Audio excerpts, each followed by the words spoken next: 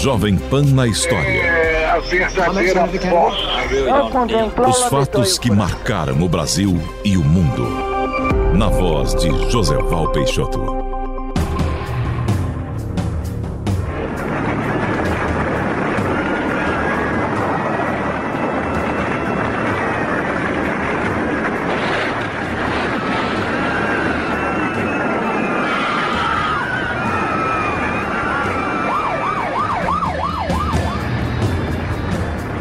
Nós estamos mais uma vez fazendo um apelo em nome do Corpo de Bombeiros. Por favor, as firmas particulares e a própria prefeitura que enviem com urgência caminhões tanques para esse local.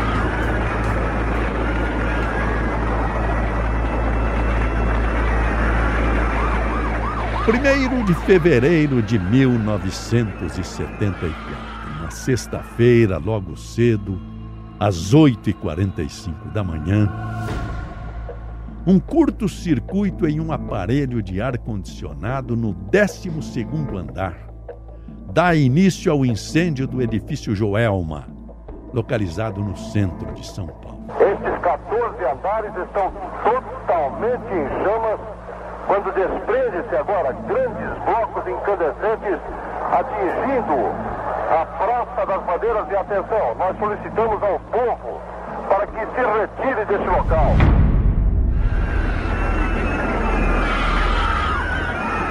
Um incêndio de proporções gigantescas, que entrava para a história como um dos 3 maiores incêndios em arranha-céus que o Brasil e o mundo já testemunharam.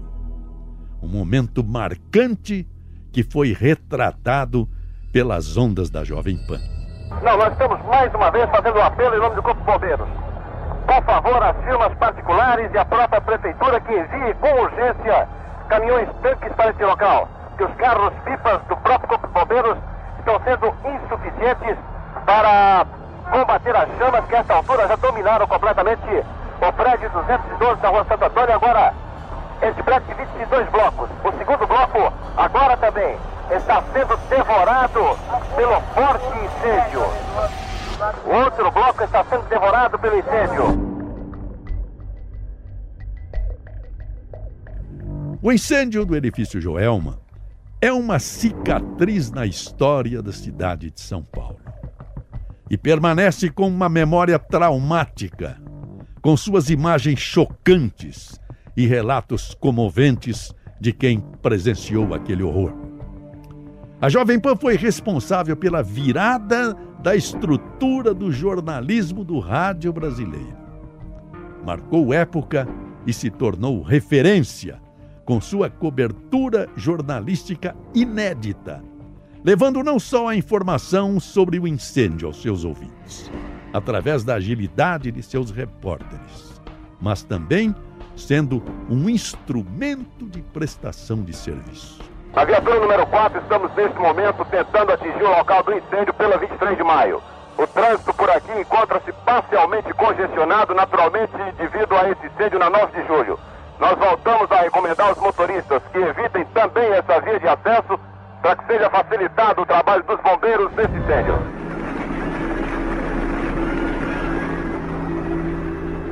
O prédio começou a ser construído em 1969 pela Joelma S.A., importadora, comercial e construtora.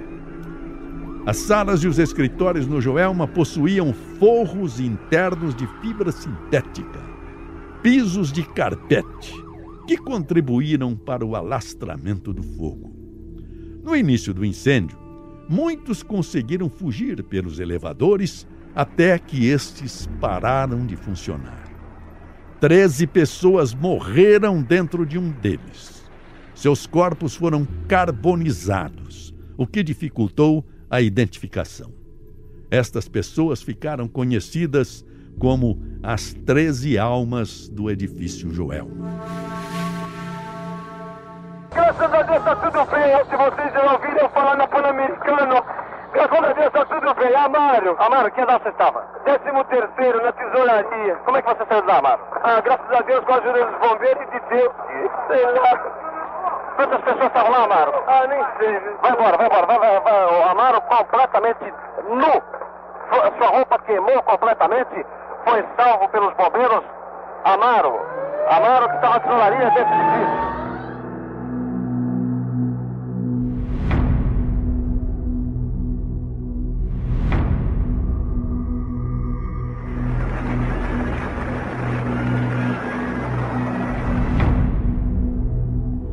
O Joelma contava com uma única escada central para servir as 2 torres de escritórios.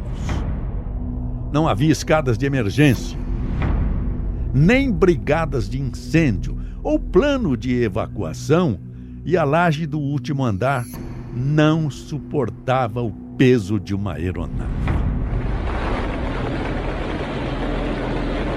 Não havia nenhum sistema de segurança para caso de incêndio no prédio.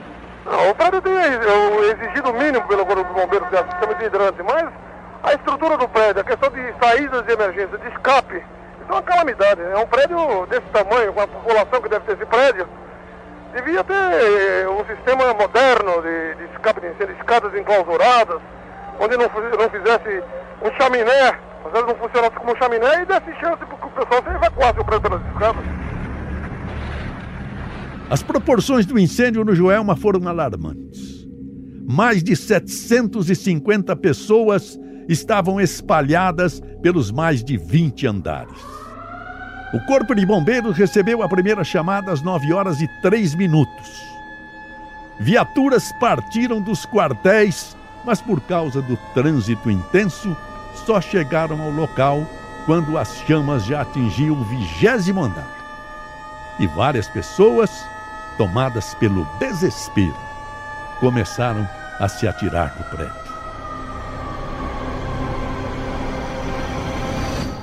Os bombeiros continuam atirando grandes jatos d'água através das escadas Magiros que conseguem atingir. Neste momento, uma jovem está sendo salva diante da estupefação da multidão aqui presente.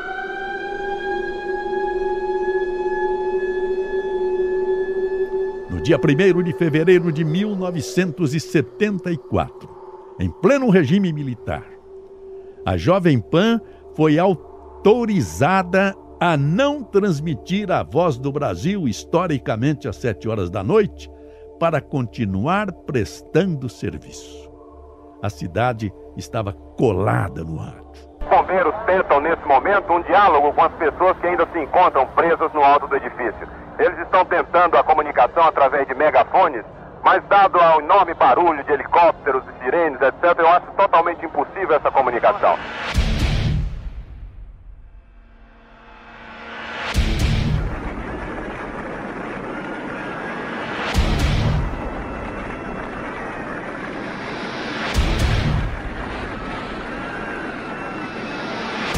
As imagens de pessoas se atirando aumentavam. De acordo com o testemunho de um bombeiro, passava das 10h da manhã quando os corpos começaram a cair como moscas. Todos queriam sair do inferno. Algumas pessoas chegaram a pular 3 andares, mesmo tendo o risco de despencarem para alcançar os andares inferiores e tentar se salvar. Concluída a construção do prédio em 1972, o Banco Crefisul imediatamente alugou o edifício e estava terminando a transferência de seus departamentos quando aconteceu o incêndio. Naquele dia, a Rádio Jovem Pan prestou serviço, ajudou a pedir medicamentos e a tranquilizar os familiares dos que trabalhavam no prédio. Qual é a sua solicitação? É Augusto Martins Pereira, o vulgo carioca. Ele manda um alô para a noiva dele, Jocelina Ferreira de Andrade, Lourdes Dias e todos os familiares, diz que tá bom e ele é um herói. Tá ok, ele já foi. Agora mais um médico fazendo solicitação. Qual é a solicitação? Morfina, Demerol e Dolantina. Perfeito, Marco Antônio. Eu gostaria que você anotasse aí na redação: morfina, Emerol e Dolantina. E atenção, ouvintes da Jovem Pan, nós falamos agora da rua Pedro Américo 52, que é a distribuidora da Crefisul. Atenção para a relação dos funcionários da Crefisul, que aqui se encontram a salvo: Maria Tereza Ribeiro, Antônio Carlos Nunes.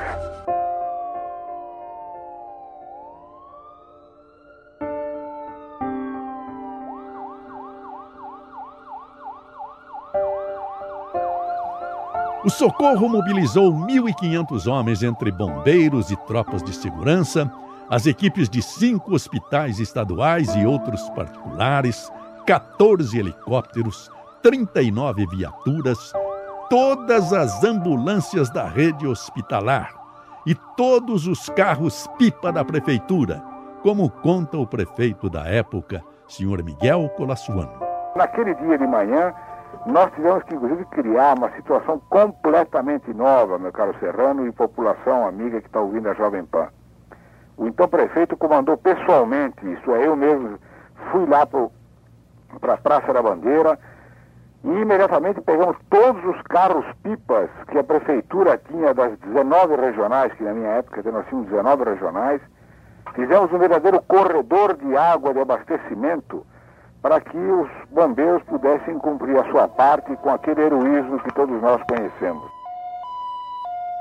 Tropas de choque do Regimento 9 de Julho, do Exército e da Polícia Militar, além da Companhia de Operações Especiais do Departamento do Sistema Viário, foram convocados para garantir o livre acesso de ambulâncias e de veículo dos bombeiros ao prédio incendiado. Nós estabelecemos naquele instante um fato inédito também. Chamamos o diretor de trânsito, que era o coronel Loredano na época, e criamos também o corredor do socorro, isso é, o corredor que deixar livre o trânsito para os 3 principais hospitais de São Paulo, que era o Hospital das Clínicas, era o pronto-socorro municipal e era o pronto-socorro do Hospital 9 de Julho, que era um hospital particular, mas que imediatamente foi assumido pela emergência da prefeitura para poder levar aqueles que estavam sendo retirados do edifício. Foi uma verdadeira aventura no sentido administrativo, foi uma verdadeira aventura de tristezas, episódios muito tristes de gente que se jogava pelo prédio porque não tinha condições de descer pela escada, porque as escadas não tinham, naquela época, no Código de Edificações, nenhuma proteção, nenhuma forma de saída. A única que existia, depois do 12º andar, era subir para o último andar e aguardar o heroísmo dos nossos helicópteros. O comandante Figueiredo, que até hoje lembro dele, foi um homem que trabalhava no Palácio dos Bandeirantes, mas que nos ajudou, junto com o helicóptero da prefeitura, para tentar tirar as pessoas que conseguiram chegar lá em cima. Quando a primeira guarnição chegou, comandada pelo sargento Rufino Rodrigues, o fogo consumia só o centro do prédio, mas avançava rapidamente para tomar toda a estrutura do edifício. Enquanto um grupo de bombeiros tentava entrar no prédio, outros procuravam salvar pessoas que se encontravam nas janelas pela porta externa com as escadas. Estes 14 andares estão totalmente em chamas quando desprende-se agora grandes blocos incandescentes atingindo a Praça das Bandeiras. E atenção, nós solicitamos ao povo para que se retire desse local, que está correndo um grande risco de ser atingido pelos escombros que desprendem desse prédio.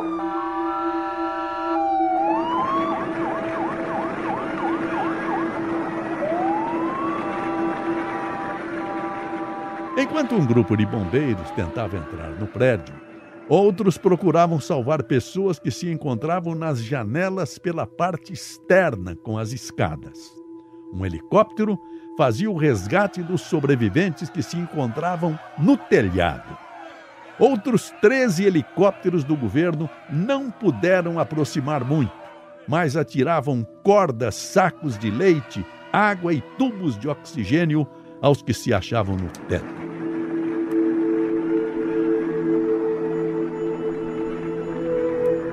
Às 10h30, o fogo já havia consumido praticamente todo o material inflamável. Os bombeiros ultrapassaram seus limites e lutaram contra o fogo por mais de 10 horas.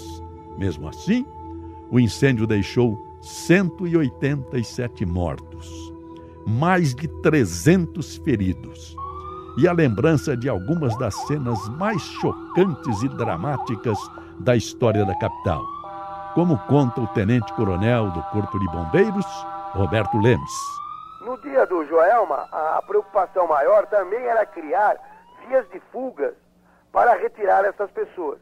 E para nós, na oportunidade, o objetivo principal era resgatar o maior número possível de pessoas. Mas a gente percebeu que pela característica do prédio, isso se tornou difícil. Foi uma grande tragédia, o nosso nome correu o mundo inteiro pelos atos dos bombeiros. Os bombeiros ultrapassaram os seus limites, tentando salvar muitas vidas. E com isso morreram no Joelma mais de 180 pessoas. O incêndio do Joelma serviu para mudar a referência de segurança nos edifícios em São Paulo.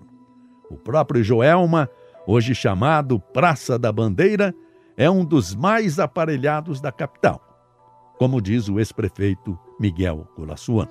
O famoso Código de Obras de São Paulo, que era muito antigo, tinha sido adaptado, mas nunca tinha sido remodelado completamente, ainda estava em vigência. Então, o Serrano, eu estou contando essa pequena história porque me parece que é importante para as pessoas, mesmo lembrando de uma desgraça, saber que a partir daquele momento São Paulo conscientizou que tinha que mudar o Código de Edificações do antigo e querido Saboia, que era um grande engenheiro, mas que foi o criador desse código, mas que estava superado no tempo. Foi uma coisa muito triste e, ao mesmo tempo, serviu de lição para que São Paulo não descuide da segurança, dos códigos de edificações, da exigência da fiscalização, que devido àquele exemplo, embora doloroso, acabou servindo para que São Paulo se modernizasse, meu caro Serrano. Depois da tragédia, o Joelma reabre, mas as lembranças daquele fato histórico continuam vivas. E depois da tragédia, Joelma, Joseval e ouvintes, reabriu com um novo nome, Edifício Praça da Bandeira, na memória do paulistano, das crianças e pequeninos que cresceram como eu e dos adultos que ganharam mais idade, ficaram as lembranças deste terrível incêndio. O prédio tem 25 andares. 10 são de garagem e dos 15 restantes para escritórios, apenas 5 andares estão ocupados. A lenda dos fantasmas prevalece nas brincadeiras entre os colegas de trabalho e os funcionários da segurança. Muitos são os clientes mesmos que têm receio de vir aqui ao prédio, fechar um negócio ou receber uma consultoria a partir do momento em que podem a identificação exata do edifício que fica na 9 de julho com Santo Antônio, na frente da Praça da Bandeira. Aqui o edifício Joelma, eu tenho medo, não dá para fechar em outro lugar, não. Mas é a crendice popular neste edifício que guarda ainda o amarelo na fachada externa dos tempos do incêndio. Hoje, a segurança contra incêndio é de alto nível, com sprinter, quadros de aviso, inclusive com bombeiros, brigadas, portas corta-fogo e extintores. Este é o Joelma, que há 30 anos vivia uma grande tragédia no centro de São Paulo. Nos céus eu vejo o vermelhinho Jovem Pan. Coronel dos Bombeiros, Nildo Divino Dádio, que trabalhou nos resgates daquele dia, relembra aquele momento de horror. Hoje o que resta é emoção, né? É emoção de você ter participado desse momento difícil da cidade, ter podido, de alguma forma, ajudar a minimizar o sofrimento das pessoas, né? Então, essas coisas vêm todas na cabeça, né? Nem tudo isso volta. Estamos sobrevoando Joelma, de triste memória para os paulistanos. Lembro deste local, Joseval, e eu estava exatamente ali, bem de frente, o edifício no Brasilar, que ainda existe. Estava uma outra viatura da Jovem Pan ali no antigo teatro de alumínio que existia aqui na Praça da Bandeira, que hoje já não existe mais. Muitas modificações foram feitas neste local, inclusive no próprio prédio do Joelma, todo de amarelo, e olhando para cá eu ainda lembro quando o helicóptero saía deste local com muita dificuldade, pousava no edifício da Câmara Municipal de São Paulo, levando às vezes feridos, porque ali acabou sendo um posto médico de assistência àqueles que estavam neste local. Os apelos que a Jovem Pan fazia deste local, atendendo ao chamado do Corpo de Bombeiros, para que deixassem as vias livres, era a Rua Santo Amaro, Brigadeiro Luiz Antônio, no acesso ao Hospital Municipal, que é o Pronto Socorro, deixando a Consolação totalmente livre no acesso a Rebouças para as emergências, ouvi o comandante do Corpo de Bombeiros ao fazer esse apelo. Naquela época não havia ainda a CET. Há 30 anos atrás era o Detran que comandava o trânsito na capital. E praticamente a Rebouças ficou entregue às moscas para a passagem de ambulâncias e veículos particulares que faziam todo o trabalho. Neste momento a movimentação de veículos é normal por aqui. A 9 de julho está em obras, a Praça da Bandeira totalmente modificada. Hoje existe aqui um grande estacionamento, inclusive uma garagem subterrânea, e toda a urbanização foi feita depois desse incêndio do Joelma. De triste memória para os paulistanos.